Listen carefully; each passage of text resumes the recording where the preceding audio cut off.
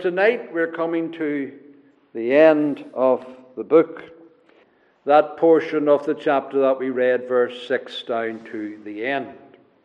And this epilogue, the main text that embodies what we want to say tonight, is found in verse 7. Blessed is he that keepeth the sayings of the prophecy of this book. This book. That's the emphasis of the epilogue. The book itself. What is its nature? What is it about? Again in verse 9, the angel says, I am thy fellow servant, and of thy brethren the prophets, and of them which keep the sayings of this book. We're talking about this book, the whole book. This is the emphasis. And then in verse 10, seal not the sayings of the prophecy of this book. And then you have it there in verse 18. I testify unto every man that heareth the words of the prophecy of this book. If any man shall add unto these things, God shall add unto him the plagues that are written in this book. And then verse 19, if any man take away from the words of the book of this prophecy, God shall take away his part out of the book of life. And that's another word for book. It's a different book. It's not this book. Out of the book of life and out of the holy city and from the things which are written in this book. So do you see how that's emphasized time and time again? This book. You need to know what this book is. Its power, its nature. You can't neglect it. It's something you have to be reverent with. This book. So that's the emphasis. And not only is there the word book, there are other words as well that are referring to the book in different terms. For example, the sayings are the words. In verse 6, he said unto me, these sayings, it's often translated words, these words, talking about the words of the book, these words are faithful and true.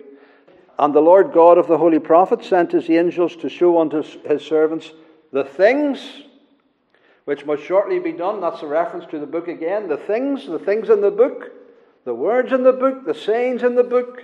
And then verse 7, behold, I come quickly. Blessed is he that keepeth the sayings of the book. The words.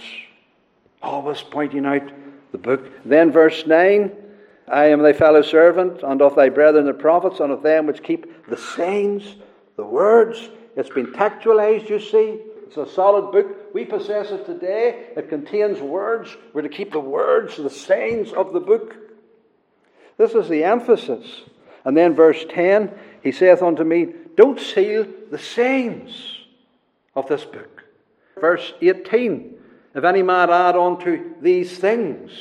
And then in verse 19, if any man shall take away from the words of the book, not just the ideas and the thoughts, but the very words.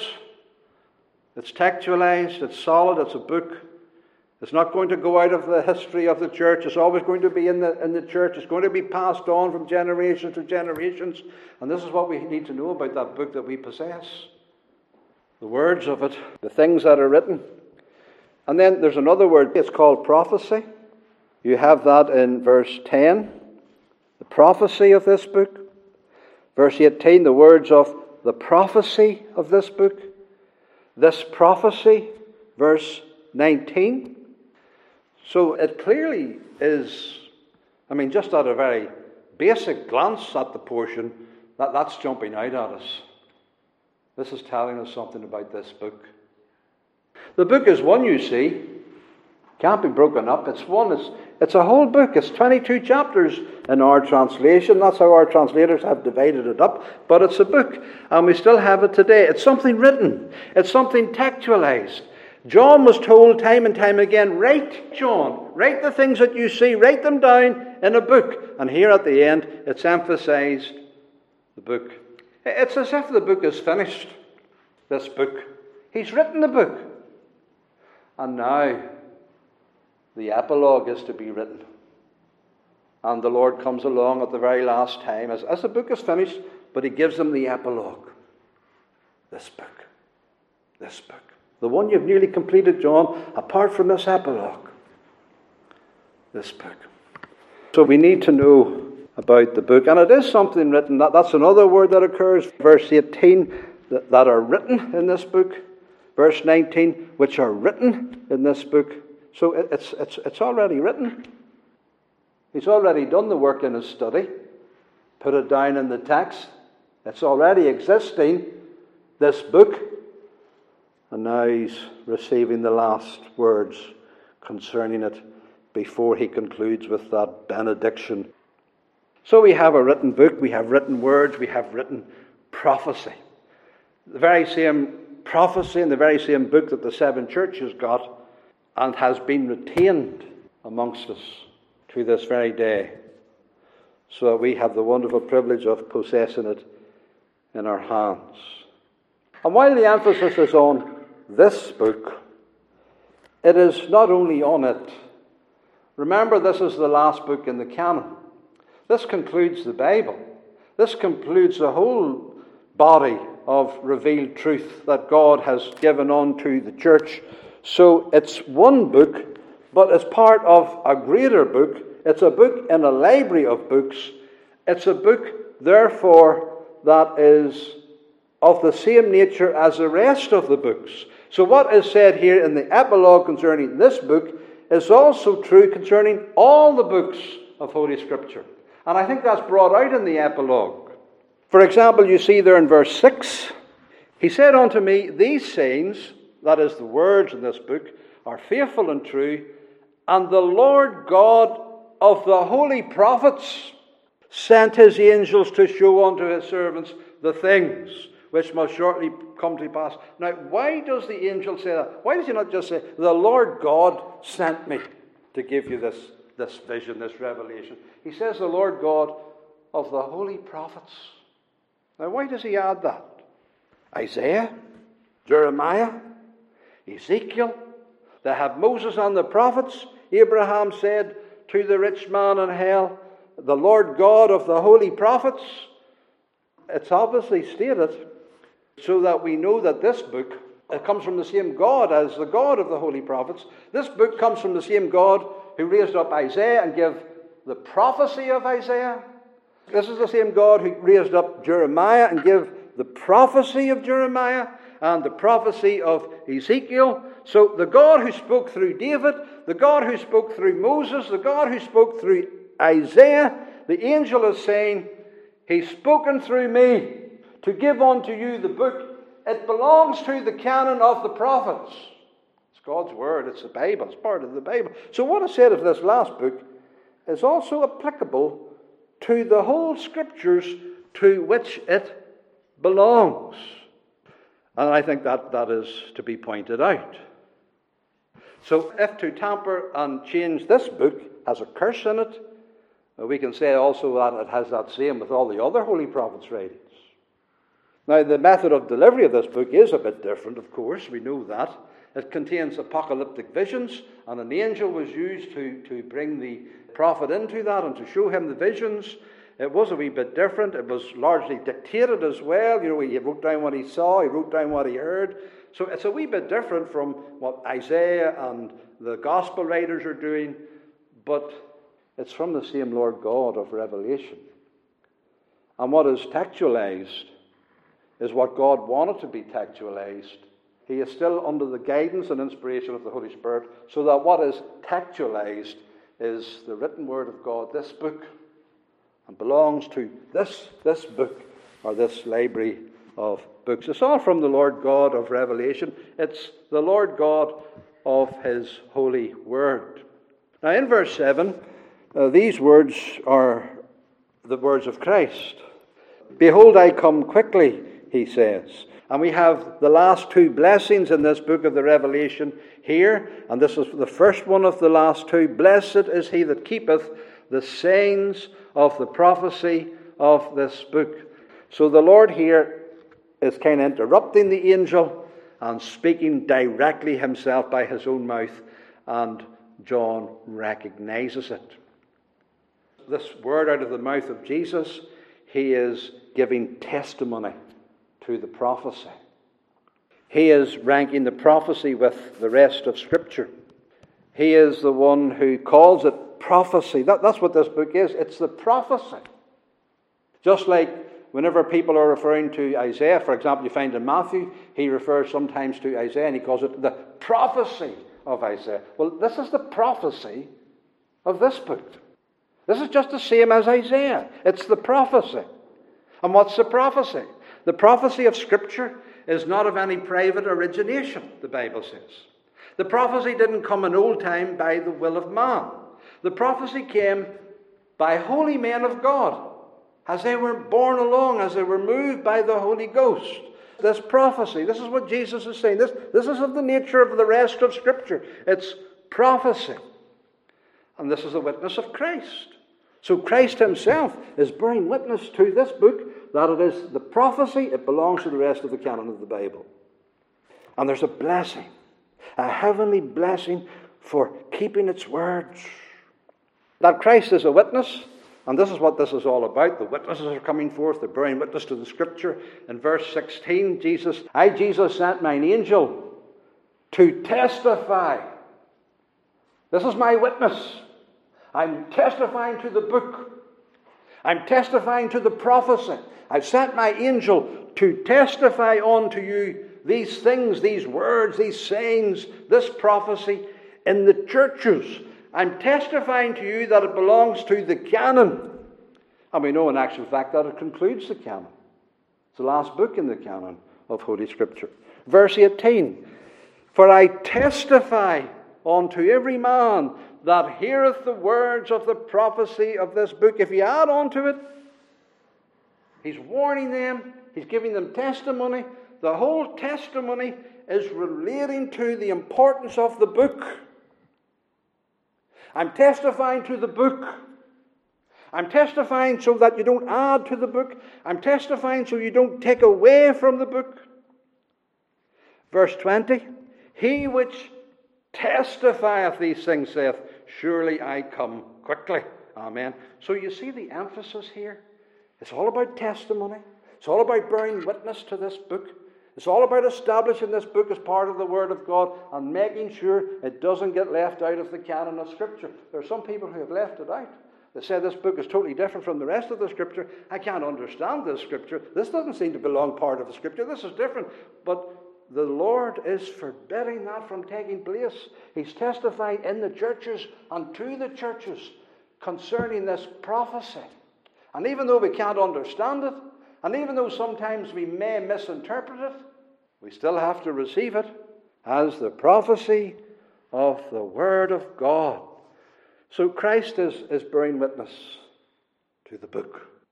And while he is bearing witness to the book, he's not alone. Because what's the saying? In the mouth of 2 or 3 witnesses, let everything be established. And so Christ here, he's the main testifier. He personally comes. He doesn't always personally come. The angel is the one who's always present. But at the end, Jesus is coming, just like at the start, to be personally present, to be his own witness, and to stand by his holy angel who has delivered these visions in his name. And so there are many witnesses in this portion. And they're all saying the same thing, all emphasizing the nature of the unity and authority of this book. You have the Lord God as a witness. The verse 6, these sayings are faithful and true, and the Lord God of the holy prophets sent his angel to show unto his servants the things which must shortly come to pass. So the Lord God is named the Jehovah God, the God of the prophets. The angel says, he sent me, he's a witness. And then the angel himself is a witness. What does it say there? Sent his angels to show unto his servants the things which must come to pass. And John actually falls down to worship this angel at the end. So mighty and powerful is he, and so much the means of transmitting the word of God, that John falls to worship him, and he's forbidden from doing that. He's just acting the part of a prophet, and like the prophets who just were vehicles to communicate the word of God, but he's not God. So the angel forbids him from worshipping him, but he's just a witness like you, like Isaiah and Jeremiah and Ezekiel, like you and me. We're just witnesses, that's all we are. So the angel's a witness, and then John is a witness, because what does it say there in verse 8? I, John, saw these things and heard them. So he has to put down his own witness.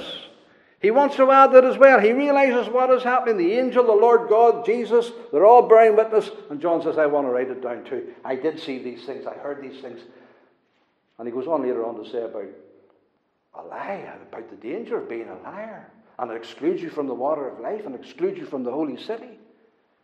So he's telling the truth. He must be telling the truth. He's witnessing. And then the church is a witness. Because it says there something interesting in verse 6. The Lord God of the holy prophets sent his angels to show unto his servants the things which must shortly come to pass. Well, the only one who saw them was John. He was the only one who really saw them and wrote them all down. And yet it says plural, to show unto his servants the things. Because the Lord didn't intend them just for John, his servant. He intended us through John's eyes to see them as well and to be witnesses to the world of what we've seen. So he's thinking of us. He's thinking of the believers. He's thinking of the church. We're witnesses too. His servants who have the book. We're witnesses to the book. We're witnesses to its power. We're witnesses to the blessing it has made to us as we've studied it and searched it together. And we are a witness to the Bible. The world out there doesn't believe the Bible. But we give out the Bible. Haven't you given out the Bible? And then you're giving out the Bible, you're giving witness to. This is the Word of God. This we confess. This we witness to. We've experienced His power. We are witnesses. And so the servants of God even here are included in this epilogue. So the church is a witness. And what does it say there in verse 17? The Spirit and the bride say, come. So the voice of the bride is present. The voice of the church is in the epilogue. The voice of the church is saying, yes, it is telling us to come to the water of life. So the church is a witness. It's emphasized in verse 17 as well. Not the church, of course, by itself. Because you will notice that in verse 17 it says, the Spirit and the bride say, come. And that's the order. We don't say it in ourselves, but we say it by the Holy Spirit, who has opened our eyes and given us the faith and assurance in our own heart to the authority of it. And the Spirit who dwells in the church, the Spirit who illuminates the church, the Spirit who is the Spirit of truth, guiding the church into all the truth. That testimony of the Spirit, parallel with the testimony of the church, is saying, this book is the Word of God. This book is to be believed. This book is not to be tampered with. The church with the anointing of the Holy Ghost, the bride says, come. And the Spirit is the true witness in and through the church. And we must never forget that, brethren and sisters, that our witness is parallel with the Holy Ghost. The Holy Ghost is also a witness to us, the apostle says. Jesus said, when the Comforter is come, whom I send unto you, which proceedeth from the Father, he'll testify of me. You remember how the Lord Jesus said so often in the letters to the Revelation, what did he say? He that hath an ear, let him hear what the Spirit saith to the churches. So the Spirit is wholly in this book, a witness to it, as being the source of it in the revelation of God. So we're seeing here this is a very special book. We haven't wasted our time in it in all the years that we spent in it in our midweek meeting. We've just honoured the nature of the book. We've just honoured the authority of the book. We haven't understood it all. We've maybe misinterpreted parts of it in our folly. But I trust that we've had reverence for the book, and I felt something of its blessing, something of its power in our lives. So the epilogue is designed to give us a sense of its marvellous relevancy in the Church of Jesus Christ, that we dare not ignore it, and that we must reverence it. even if we fail to understand it. Now, we've seen the witness to the book. What is it then about the book in particular that they witness unto all of these witnesses? What is the epilogue emphasizing particularly about the book? Let me quickly point them out to you. First of all, there obviously is an emphasis on the divine origin of the book. The book is heavenly. The book is something that the Lord God stands over, and Jesus Christ stands over, and the holy angels stand over, and the church stands over, and the Spirit stands over. I mean, that's not an ordinary book that gets that kind of witness. That kind of persons standing around it and bearing testimony to it. What earthly book gets witness like that? Now, there's some great books in the world. Milton, Paradise Lost, Paradise Gained, wonderful book, grounded on the Holy Scripture, and many other books as well, but they don't get this kind of epilogue, this arena of witnesses on its behalf. This is heavenly, this is divine.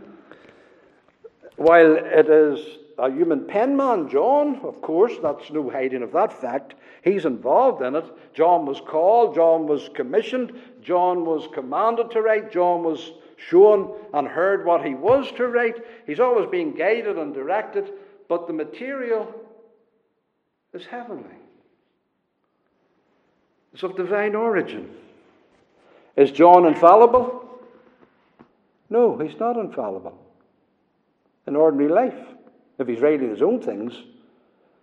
But when he writes this book, he's infallible. I mean, heaven isn't going to go all the bother of showing him all of this and standing by all of this, and then somehow it's going to contain errors because, John wrote it down wrong. He made a mistake. He made an error. He forgot something because he's fallible. But the Lord's not going to allow that to happen. That doesn't happen to penmen of Scriptures. Yes, they are fallible in ordinary everyday life, but whenever they come to put down the text of what God wants to reveal, they're not fallible. Inspiration maintains the infallibility of the text. So it's unthinkable that there's any error in the book. The book itself, this book, the Lord God says, and the angels say, and the Spirit says, we can stand by this book. It's divine. And the book has a text. And that has been faithfully transmitted in different texts down through the years, copied. The body of the text of Scripture has been preserved by us, and through a reverent use of looking at the text and choosing the right text and knowing the mind of the Spirit, we have the Word of God as John wrote it down. Because in providence too, the Lord has preserved the text, which is why we're very careful about the text that we use and about the modern versions, which have wholly different texts on occasions behind them. So the book itself, this emphasis on the divine heavenliness of it, the origin of it, this prophecy.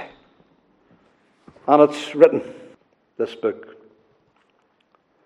And it doesn't just contain the Word of God. We have to say this here too. Because especially in the late 1800s, the early 1900s, was this kind of thought going about, oh yes, the Bible contains the Word of God, and you can find it in there. The sense is that, it's mixed up with things that aren't the Word of God. It's just contained in there. You have to sort it out and find it out, and you need to be a textual scholar to kind of do that. No, this book, the whole of the book, is of divine origin. And that's not only true of the last book, but of the whole body of the library of the books of God. And therefore it is the Word of God, not just containing it, but is the Word of God. This book is the Word of God. That's at least as this epilogue wants us to see it. And we believe that this is true. And then following from that, the divine and heavenly origin of the book, it follows that it must be true and faithful. Because heaven doesn't lie, and the Lord God is not a man that he should lie, and therefore these words must be true sayings, true words, faithful words. And that's exactly what the epilogue says. Because you have it there in verse 6. He said unto me, these sayings, these words are faithful and true. Now, that says very often throughout the book. Sometimes in this vision or that vision or another vision, faithful and true. But this is the epilogue now, and what is happening now is, this is referring to the whole of the body of the book. Faithful and true.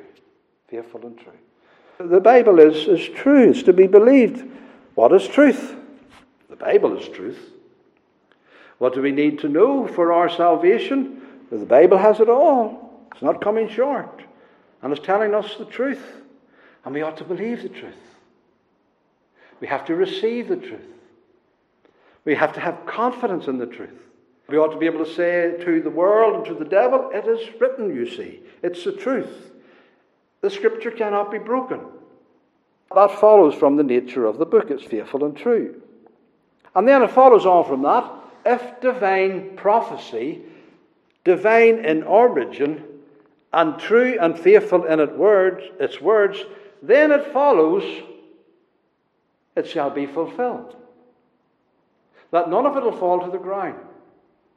That none of it will fail of being fulfilled, because remember, it is a prophecy and it's telling us of things that are future from the position of the seven churches. Not just from our position, but from the position of the seven churches. The Lord is saying, you have that there. What does it say there in verse 6? These sayings are faithful and true, and the Lord God of the holy prophets sent his angels to show unto his servants the things which must shortly come to pass. It's all going to come to pass. It's all going to be fulfilled. John is saying to the seven churches who received this 2,000 years ago, they were told it's shortly going to come to pass. Well, 2,000 years has passed. But they were seeing these things in their day. They had fulfillment in their day, because this isn't something that, you shoot away to the end of the world. For 7 years during the tribulation, and then all of a sudden they'll see these things being fulfilled. No, the Lord says, these things are shortly going to come to pass. They're shortly going to find fulfillment. You're going to see them yourself in the Roman Empire, and what's taking place, what the devil is going to be doing in your day and generation. And it's the same in every generation for the church. We are seeing them fulfilled before our eyes. Haven't we gone through the book, and haven't we seen the spirit of Antichrist in our day? Haven't we seen the spirit of Babylon in our day? Well, they were seeing it in John's day too, It had relevancy in his day too. Shortly coming to pass, being fulfilled before your very eyes. Because it's God's word, and it's always relevant, and it's always up to date. And he always makes it appropriate for the church in every generation. So there's nothing going to drop to the ground. It's all going to come to pass. There's nothing going to fail. And you'll see it before your very eyes. And you have it there in verse 10. Seal not the prophecy, the sayings of the prophecy of this book. You see, the seven churches understood it. John was told not to seal it. You don't need to seal it, John. It's not a closed book. It's not a shut up book. Don't seal it. It's to be open to the seven churches. It's an unsealed book. They're going to see it being fulfilled. They're going to witness its truth and relevancy. And my Spirit is going to illuminate them so that they have understanding of it. So don't seal it up as if it's for, thousands of years away. No, don't seal it up, John. The time is at hand. You can't get any plainer than that. It's at hand. Written 2,000 years ago. It's at hand. And it's still at hand. Because it's always relevant. It will have a final conclusion. A final completion. I mean, the new heavens and the new earth haven't come down yet, and the holy city Jerusalem, but it's in construction. We've entered into the new age. It's assured, it's commenced. It just hasn't been consummated yet. It's being fulfilled before our eyes even now. The new Jerusalem is up there in the heavens even now. It's being constructed even now. It's coming to the consummation even now. And it's all going to be fulfilled. And then also, fourthly, it follows from that if it's divine, if it's faithful and true, and if it contains all things that are going to be fulfilled before our eyes, it follows from that we ought to receive it, believe it, keep it, and obey the words of the book as of all Scripture. This is a path to blessing, you see. It points this out in this epilogue, as I'll show you in a wee moment. This is a path to blessing, to obey this book, to believe this book.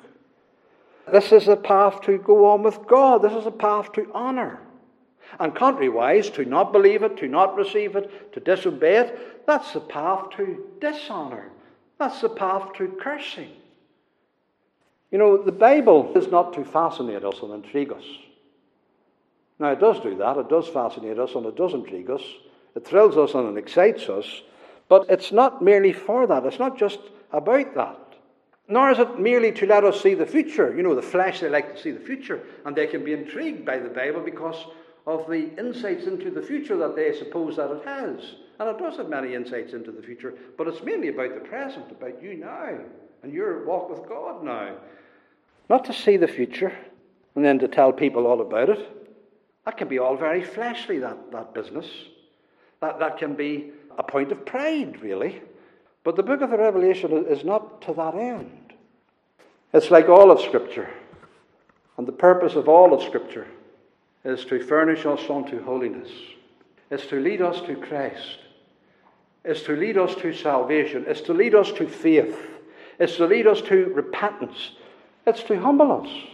It's to sanctify us. That's the purpose of Scripture. It's to make us to love the Lord more. It's to make us to obey the Lord. It's to make us to be like the Lord. That's what the Bible's all about. The Bible is a practical thing for sinners and for saints. And we must never pervert the purpose of Scripture, brethren and sisters. Its purpose is to make us holy, to make us the keeper of God's ways, to please God, to get to the path of life, the water of life, to have the cleansing and the purifying and the holiness that comes from the life of God. And that's what heaven's all about, just that water of life. Access to that water of life, all that holiness, all that purity, all that godlikeness, all that reflection of the glory of God in the waters. That's what it's all about. And the Bible is for that purpose, to present that water of life to us, that holy life, that God-like life, that pure life. The book is to be transforming. That's the nature of the book, is to transform us, to change us from glory to glory until the final glory in the new Jerusalem. That's the real transformation. It's not a sexual transformation, an unspeakable lie, an utter impossibility. No, it's a transformation from sinful depravity to godlikeness. That's the real transformation sinners want. Well, what they should want, what they need. We want to be transformed to the likeness of Christ. That's the true transformation. That's what they should be telling the sinners. That's what they should be telling these people who are looking at a change because of some psychological problems that they're having in mind. I don't know all the reasons why they want to do this. But they need help. And the help is to tell them about the true transformation that the Holy Spirit makes. And He can bring to you through His Word. And that's the counsel we have to give to people. To all sinners. However perverted their thoughts may become. And we have to deal with these people in a way of kindness too, brethren and sisters. And to tell them about the transforming grace of God that can bring to them something true and real and so much better and utterly sinless and pleasing to God. So this is what the book is about. It's transforming. And that's why the letters to the 7 churches were written. What was the Lord Jesus doing? He was transforming the churches. There were some in bed with Jezebel. There were some who were more concerned in the money in the bank, and they were sitting back. It was all so well for them. They forgot about the spiritual riches in Christ. And the Lord is bringing in the book of the Revelation to transform them. God's word is transforming. May it always in this house, through his grace, be changing us from glory to glory, sanctifying us even as our Saviour prays for us. Sanctify them through thy word. So you have that all of here. Verse 7, blessed is he that keepeth the sayings. You have to keep the sayings. It's practical. It's to be obeyed. Verse 9, I am of them which keep the sayings of this book. We're to keep the book. We're to obey the book. Then verses 11, he that is unjust, let him be unjust still. He that is filthy, let him be filthy still. But he that is righteous, let him be righteous still. And he that is holy, let him be holy still. It's encouraging us onto transformation, to the change onto righteousness. I mean, the unjust, he shouldn't want to be unjust still. I mean, reading those very words, that should be terrible. That should be fearful. That should be awesome. To be unjust still, to be filthy still, to be filthy to the end. Oh, how wicked, how awful that must be. And the very thought of it is transforming in itself, or it ought to be. Oh, I don't want to be belonging to that part. I want to be belonging to the other part. And that's the purpose of the book, to call us out of Babylon, to call us out of the unholiness unto holiness. Verse 14, blessed are they that do his commandments. There's a practicality about the book. And so it follows from all of this, in closing, that if divine, if faithful and true, if to be utterly fulfilled and to be believed and obeyed and to be transformed by it, it follows from this that we must not tamper with the book. If the book is all of this, it's not our business to change it. And so there's a very solemn warning here, the most solemn warning you'll ever find in the Bible. Don't tamper with this book. Don't think that you know better than the book and you can change it. What does it say there in verses 18 and 19? A very fearful warning. I testify unto every man. Now I want everybody here to listen to this. Wake up. Everybody listen to this. Every man, Jesus says it. It's not me being rude to you tonight. It's Jesus saying, every man that heareth the words of the prophecy of this book, if any man, if any one of you add unto these things, God add unto him the plagues that are written in this book. And if any man take away aught of the book, this prophecy, take away aught of this prophecy, and as I said, it includes the whole Bible. If any man does that, God will take away his part out of the book of life and out of the holy city. That holy city that you've just seen there in chapter 21. To be taken away from that and all of the hope of that. And so don't tamper with the book. God wants us to reverence it and believe it and obey it and not to tamper with it. And of course, as I said, it's true of all Scripture. Deuteronomy, Moses said, ye shall not add unto the word which I command you. Whatsoever thing I command you, observe to do it. Don't diminish from it. Don't take away from it. Thou shalt not add unto its words, lest he reprove thee, and you be found a liar. So we're not to tamper with the book. And let's not think, brethren and sisters, that this is only a danger of scholars. You know, those dealing with the textual criticism of the Bible. They're pulling this out and putting that out and putting this in, on the basis of their proud knowledge, without any dependence on the Holy Spirit. They're tampering with the book, as it were. It is a warning to them. But then, who among us are scholars? We're not textual critics. We don't deal with this business of, changing. We don't dare change the text of the book. We're very faithful to our authorized version. We don't tamper with the text. That doesn't mean we can be proud and we're beyond this sin. Because this is not just a sin of scholars. Not believing some parts of it is taking away from it. Not obeying some parts is taking away from it.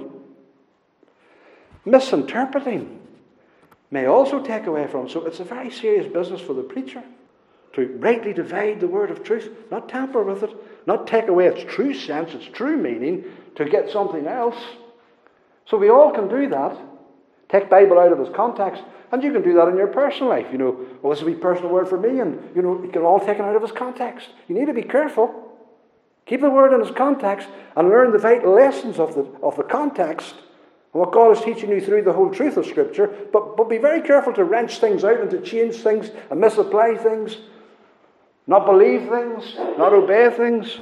So it's always a warning to us as preachers, a warning to us as hearers.